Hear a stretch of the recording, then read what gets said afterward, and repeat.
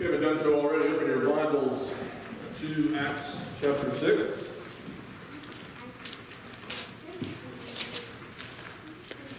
Our text this morning is Acts chapter 6. That first section there, verses, we're actually going to look a little bit at 7 also, but verses 1 through 6.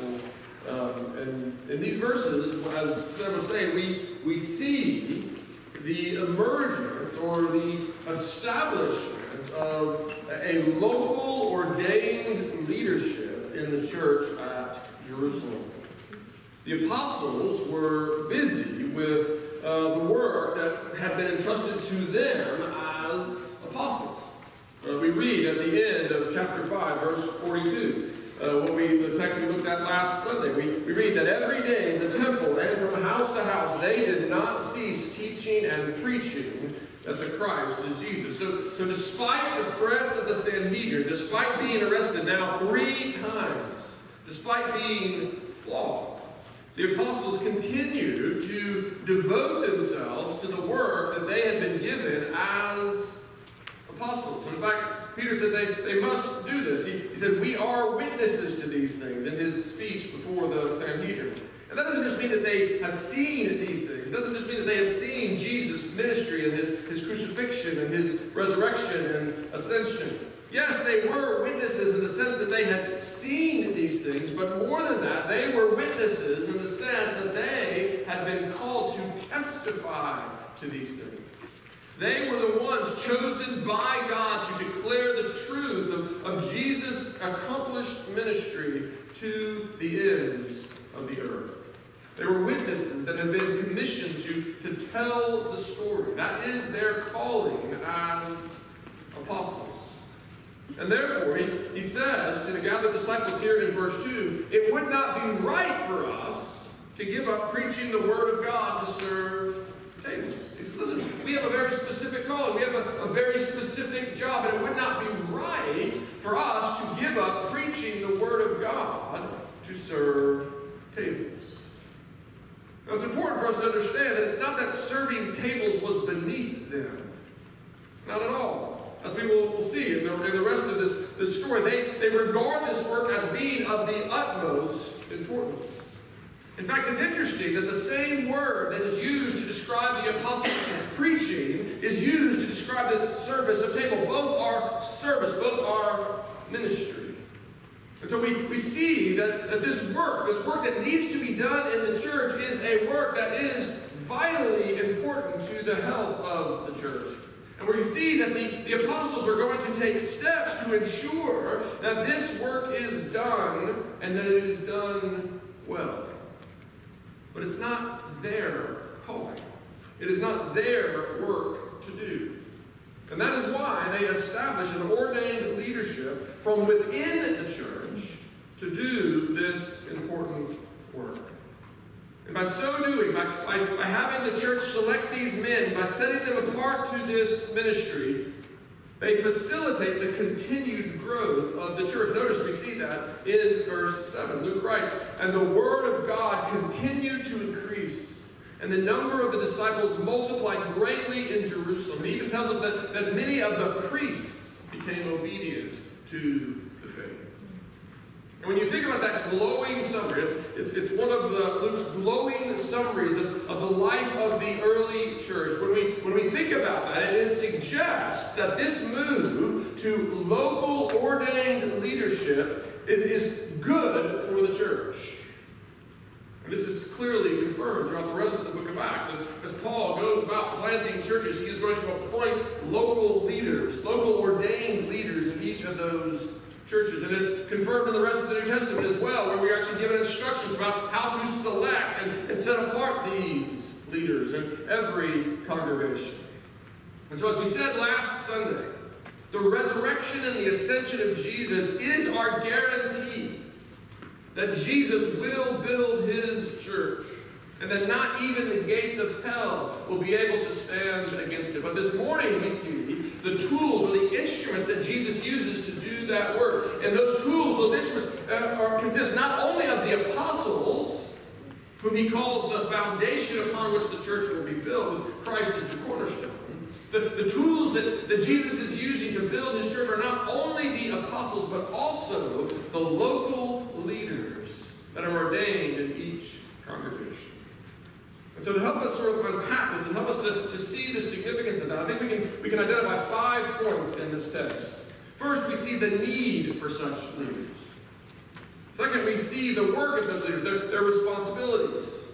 Third, we see the qualifications that are required of these leaders.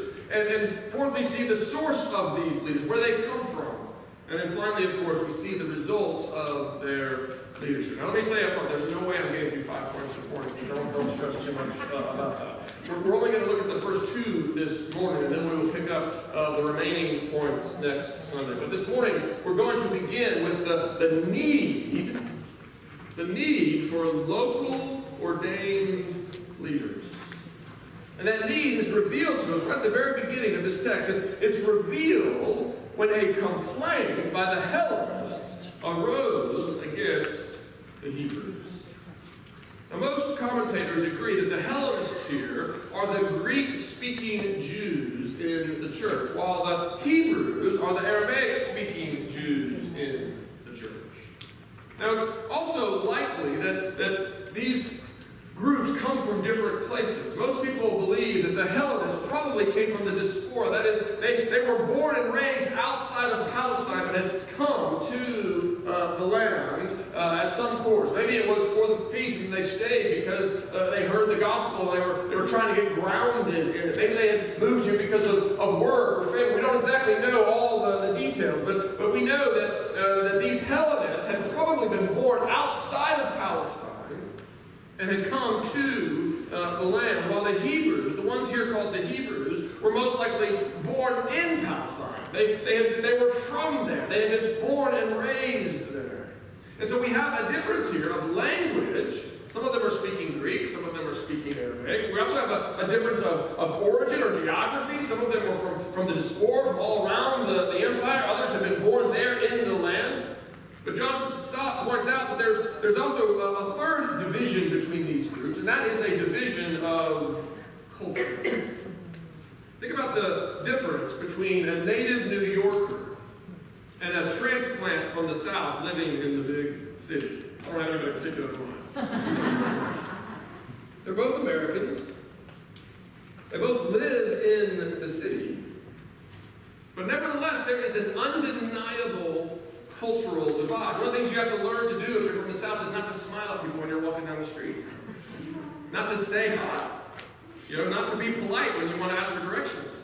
Because all those things are interpreted differently in the city. Interpreted differently on the streets of the city. You have to learn because there's a division of culture. And that was the same with the Hebrews and the Hellenists. They were both Jews. They were both living in Palestine, but there was undeniable cultural divide. And just as Southerners and Yankees can look down on one another, each thinking their own culture superior, so also was it with the Hellenists and the Hebrews in the early church. And so that's the context. That's what's going on here. We have this cultural, language, geography division between groups in the church. The church is growing, and as it grows, it is attracting people from disparate backgrounds with disparate views. And that kind of bringing together of people from different cultures leads to some conflict. It leads to a complaint, to a grumbling, actually, we could say. So what is this complaint that arises? What is the complaint? Well, we're told, Luke says, that the Hellenists believed their widows were being neglected in the daily distribution. Now you remember back in chapter 4 that we were told that there was not a needy person among this young congregation. For as many as were owners of lands or houses sold them, and brought the proceeds of what was sold and laid it at the apostles' feet. And then from there it was distributed to each as any had need. And so people were giving generously out of the resources that they had been given to care for the members of the congregation who didn't have those same resources. They were truly living in fellowship, in koinonia. They were loving one another well. They were sharing their lives with one another. So much so that Luke can say there was not a needy person among them. And all this was being done through the apostles. Notice, the monies that were collected from the sale of these houses and these fields were laid at the apostles' feet, and from there distributed to those as they had need. But as the church grew, and it was growing. Remember, we've seen thousands upon thousands added to the number of the disciples so far in the book of Acts. But as the church grew, distributing those funds became more and more complicated, more and more challenging. And it would seem that some in the congregation here, the Hellenists, believed that it wasn't being done all that well anymore. They believed that their widows were being neglected. They believed that their widows were being overlooked. They were not receiving their share of the funds that were collected to care for those without resources. And we don't know if that was intentional. We don't know if this was intentional favoritism or if it was an accidental oversight. Luke doesn't tell us. Some commentators say that it must have been unintentional, since it was the apostles who were in charge of the distribution. But we know that the apostles were not themselves impeccable. You know, the apostles, yes, when they write the very words of God, they write inerrant scriptures, but that does not mean they were inerrant in all of their lives. We know for a fact that Peter fell into a lifestyle that was out of accord with the gospel, and Paul had to rebuke him to his face, because he stopped eating with Gentiles. And so we know that the apostles are not impeccable. It's possible, it's conceivable that they were responsible here for the favoritism. It's possible that they were in the wrong. It doesn't seem likely, though, given their swift response. More likely, the apostles had employed some to help them with the distribution, and either they weren't fully up to the task because it was complex, it was big, it was hard, or there may have been some favoritism at that level. We're not exactly sure what was going on, and the truth is we don't really need to know. That's why Luke doesn't tell us.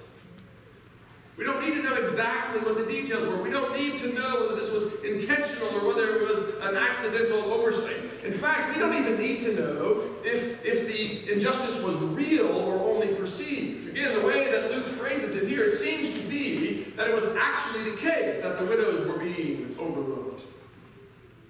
But I'm sure you have all heard of situations where someone complained about something being done unjustly when in fact it wasn't the case. It is certainly possible that the Hellenists had misunderstood or misperceived, and they were complaining about their windows being overlooked when it wasn't actually true. But you see, it doesn't actually matter what the source of the grumbling, it doesn't actually matter what the source of the division is. Yes, the solution will look different depending on the facts. And so you do need the facts. I'm not suggesting that the facts don't matter. You know, if the injustice was intentional, then there's going to be one solution. If it was an accidental oversight, there's going to be another solution. If it was simply perceived, there will be yet another solution. But the fact is that the grumbling, the complaining, the division itself, regardless of the source, has to be addressed. The grumbling has to be addressed because this complaint threatens the unity and the peace of the church. The apostles recognize it, and they immediately propose a solution. But before we dive into the details of their solution, we need to recognize this morning that the situation in the church today is the same as the situation in the church there in Jerusalem. The church today consists of people from different cultures with different perspectives on a whole host of issues. Now, this is obviously true of the church universally. I mean, you think of just going outside of the walls of this church. You just go to the churches in Cleveland, and you're like, okay, yeah, there are a lot of differences. And then as you continue to spread out to the ends of the earth, those differences become even more pronounced and even more obvious. But we need to recognize that the differences aren't just between congregations. The differences are within congregations. The differences are within Trinity. This congregation consists of people with different perspectives on a whole host of issues. Now, I know you don't doubt that because you have seen it with abundant clarity over the course of the last year and a half. The pandemic has clearly revealed some of the cultural differences that exist within a congregation. Just the very fact that some of us that we're wearing masks this morning, we won't have masks at the second service, reveals that there's a difference of opinion about the best way to respond to the pandemic. There's a difference of opinion about whether masks should be required or whether they should be optional. There's differences of opinion about whether we need to distance from one another, whether we should have limits on the size of our gatherings. There's differences of opinion about the vaccines, and you can go on and on. The pandemic has revealed multiple cultural and differences, with multiple different perspectives on any number of issues. But let's not forget that we had cultural differences before the pandemic.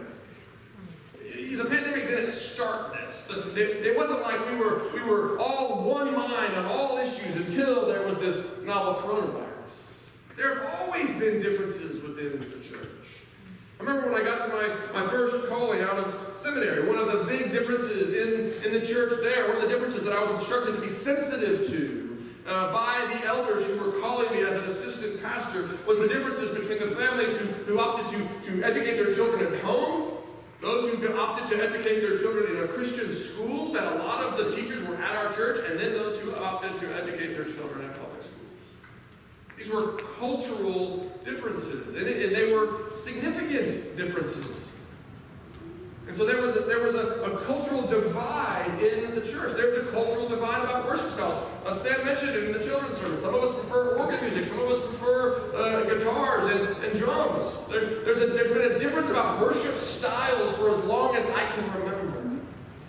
And it probably predated me, but it's at least as old as me. There's been this difference about worship styles. There's differences about politics. I'll just lay my cards on the table here and say, I remember the first time I found out that a Christian could be a Democrat. It was surprising to me. All right? You know? And there's differences about political candidates. There's differences about political policies, about what policies are best. There's differences about what social justice means. What does it mean to pursue justice in society? And whose job is it? And what's the best way to do it? We have cultural differences. We have different perspectives on a whole host of issues. Sometimes those differences within the church are merely preferences. Other times they are real moral issues. They are real justice issues, as seems to be the case here in Acts 6. And when it is a justice issue, yes, the sin needs to be confronted and corrected.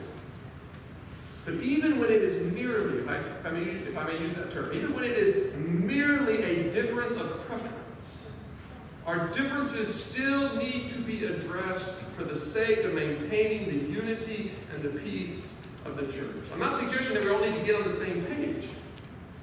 I'm not suggesting that we all need to agree about all of these different issues. But we need to navigate our differences so that we can walk a course that keeps us united even when and as we disagree. Because unity in the church matters. Think about what Paul says in 1 Corinthians 1. He writes, I appeal to you, brothers. And when you hear Paul use that language, he says, I appeal to you. This is an urgent appeal. What comes to mind first? For me, it's Romans 12. I appeal to you, offer your bodies as living sacrifices. But here in Corinthians, what is the appeal? Here in Corinthians, the appeal is that there be no divisions among you. Be united in the same mind and the same judgment. You see something similar in Ephesians. Paul writes, I therefore, a prisoner for the Lord, urge you to walk in a manner worthy of the calling to which you have been called. That's the transition. For the first 3 chapters, he's been setting forth the profound doctrines of grace. He's been setting forth the gospel, and now, in the second half of his letter, he's going to turn and he's going to begin to apply that to the life of the believers. And he says, I urge you, walk in a manner worthy of this calling. Walk in a manner worthy of the calling with which you have been called. And one of the first things that he mentions that is characteristic of a life worthy of the gospel, a life worthy of the calling with which we have been called in Christ, is that we are to be eager to maintain the unity of the Spirit in the bond of peace. Unity matters. Why? Paul says, because there is one body. And there is one Spirit, and there is one Lord, and there is one faith, and there is one baptism, and there is one God and Father of all. There is one true and living God. He has one Son who is the Redeemer and the mediator between God and man. And those who come to him are one body. We are one people in Christ. And maintaining that unity and walking in a manner worthy of that unity, walking in a manner worthy of the gospel matters. The divisions that we see in the world over cultural differences, the way that they separate into groups and go to war with one another, or maybe even just ignore one another, those divisions must not exist in the church. It's not that we can't disagree. It's that we can't divide. We cannot divide over our differences because we are united in and through Jesus Christ. And therefore, whether the differences are differences of opinion or whether they are differences related to moral issues, we need to walk in a manner worthy of the gospel. We need to walk in a manner that preserves our unity, and we need help to do so. And that's exactly what this text is about. We need leaders who can help us to navigate our differences in a way that brings glory to God and good to his people by maintaining and celebrating the unity that is ours in Jesus Christ. And that is exactly what we see the apostles proposing here in this text. Look again at verses 2 through 4. The apostles here referred to as the 12. Notice what they do. When they hear the complaint, they summon all of the disciples together to respond to the complaint. And that shows us how seriously they take this. They are calling all of the disciples together. They are having a massive congregational meeting here. Now, in part, that is because they recognize how important it is to care for the needs of the poor. They recognize how important it is to care for those without the resources to provide for themselves. That's not actually the main issue. It's not that the church was neglecting the widows. It was that they were neglecting some of the widows. The church at this point still recognizes the importance of caring for the poor. They recognize that mercy is one of the weightier matters of the law. They are still taking steps to care for the marginalized and the oppressed in their community. It's not that they were neglecting all of the widows. That would be a different issue. What's going on here is that there is favoritism. That some of the widows are being neglected. And the apostles see that as serious because, as I was saying, such division, such favoritism, the favoring of one group over another, such favoritism, such preference is antithetical to the gospel. Again, it's the reason that Paul's rebuke of Peter when he stopped eating, when he stopped sharing table fellowship with Gentile sinners, as he calls them. When Peter divided himself from the Gentiles in the congregation, Peter rebuked him publicly. Why? He tells us. Because he saw that his actions, Peter's actions, were not in step with the gospel. Such divisions are antithetical. They are contrary to the gospel. That's why James can call partiality evil and contrary to the way of Christ. Because showing partiality is out of step with the gospel, it begins to fracture the unity that is created by the gospel. Paul tells us in Ephesians that the dividing wall of hostility between the Jews and the Gentiles, the dividing wall that separated us when we were in Adam, that dividing wall has been torn down through Christ's body. It has been torn down through his death and resurrection. Through and in Christ, we have been united. We have become one. And therefore, when we walk out of step with the gospel, by allowing something other than the lordship of Christ to take preeminence in our lives, whether it's money, as James was talking about, or whether it's cultural heritage, as we seem to see here, the unity of the gospel is fractured when we begin to divide over secondary and tertiary issues. And it is that kind of division, it is that kind of disunity that the apostles are here seeking to nip in the bud. But notice something, and this is vital, I think. Despite the seriousness of the situation, right? They see this as serious. They see this as a big deal. The church cannot divide over these issues. But despite the seriousness of the situation, and despite the grave potential of the threat,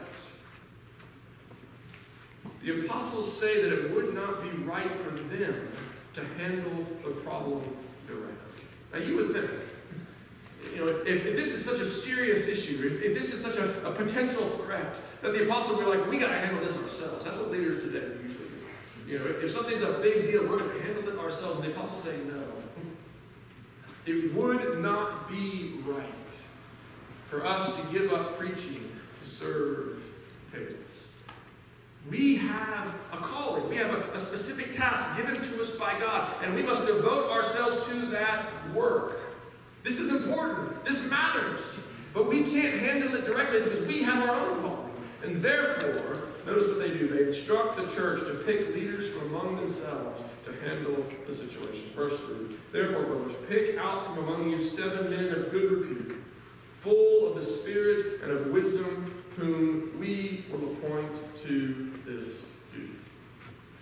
I know that many people see this as the beginning of the distinctions between the work of elders and the work of deacons in the church. The apostles are saying, listen, we have a ministry of the word. We have to preach and teach the gospel. But there's also a need for a ministry of tables, a need for someone to serve tables, and someone to tend to the bodily needs of the congregation. And so there's a division of labor here within the church. A division of labor where some are devoted to the ministry of the word and attending to the spiritual needs of the congregation. Others are devoted to a ministry of tables and attending to the bodily needs of the congregation. And so there's a division here where between the work of elders and the work of deacons, because God has given 2 ordained offices to his church. Elders to carry on the work of the apostles and to devote themselves to the ministry of prayer and the word, and the deacons to take up the service of tables and to care for the physical bodily needs of the church. And so we see in this text the beginning of that division, and there's something to this. Clearly, there's a division here between the ministry of the word that the apostles are devoted to and the ministry of tables that these men are going to be set apart to. But I actually think there's a more fundamental, a more foundational division of labor here in this text that we are supposed to see. And that is the division of labor between the apostles and the local ordained leadership of a particular congregation. Now that local ordained leadership will be later divided again. But that division actually isn't fully on display here yet. In fact, some of these men who are chosen are going to be men who are engaged directly in the ministry of the word within the next few chapters. And so the clear division between elders and deacons within the local ordained leadership of the church is not yet fully born yet. It's not fully on display yet. But rather the division here is the division between the apostles and the local ordained leadership of the church. And that division matters because the work of the apostles was foundational. The apostles have been set apart by Christ himself to speak with Christ's own authority, to deliver the faith once for all to the saints. They were laying the foundation upon which the church would be built. In fact, it's the foundational nature of their work, which is why there are no apostles in the church today. Other offices, other gifts, they are repeated. There are no apostles in the church today because the work of the apostles was foundational. And once the foundation is laid, you don't keep laying the foundation. You begin building on the foundation. And so the foundational work of the apostles does not continue in the church today because the faith has been once for all delivered to the saints. But here, we see that they, as the apostles, must give themselves fully to that work because it's not been laid yet. They're still in Jerusalem. Remember, the task that was given to them was that they were going to take the gospel to the ends of the earth, Jerusalem and Judea and Samaria, to the end of the earth. And so that foundational work is still going on, and clearly it's a work that needs to be done. And so the apostles say, listen, we cannot neglect the work that we have been given to do, the foundational work that we have been given to do. But local congregations need leadership. They need ordained leadership. They need leadership with the authority of God to lead the people of God in walking in the way of God. And that is exactly what the apostles are setting up here in this text.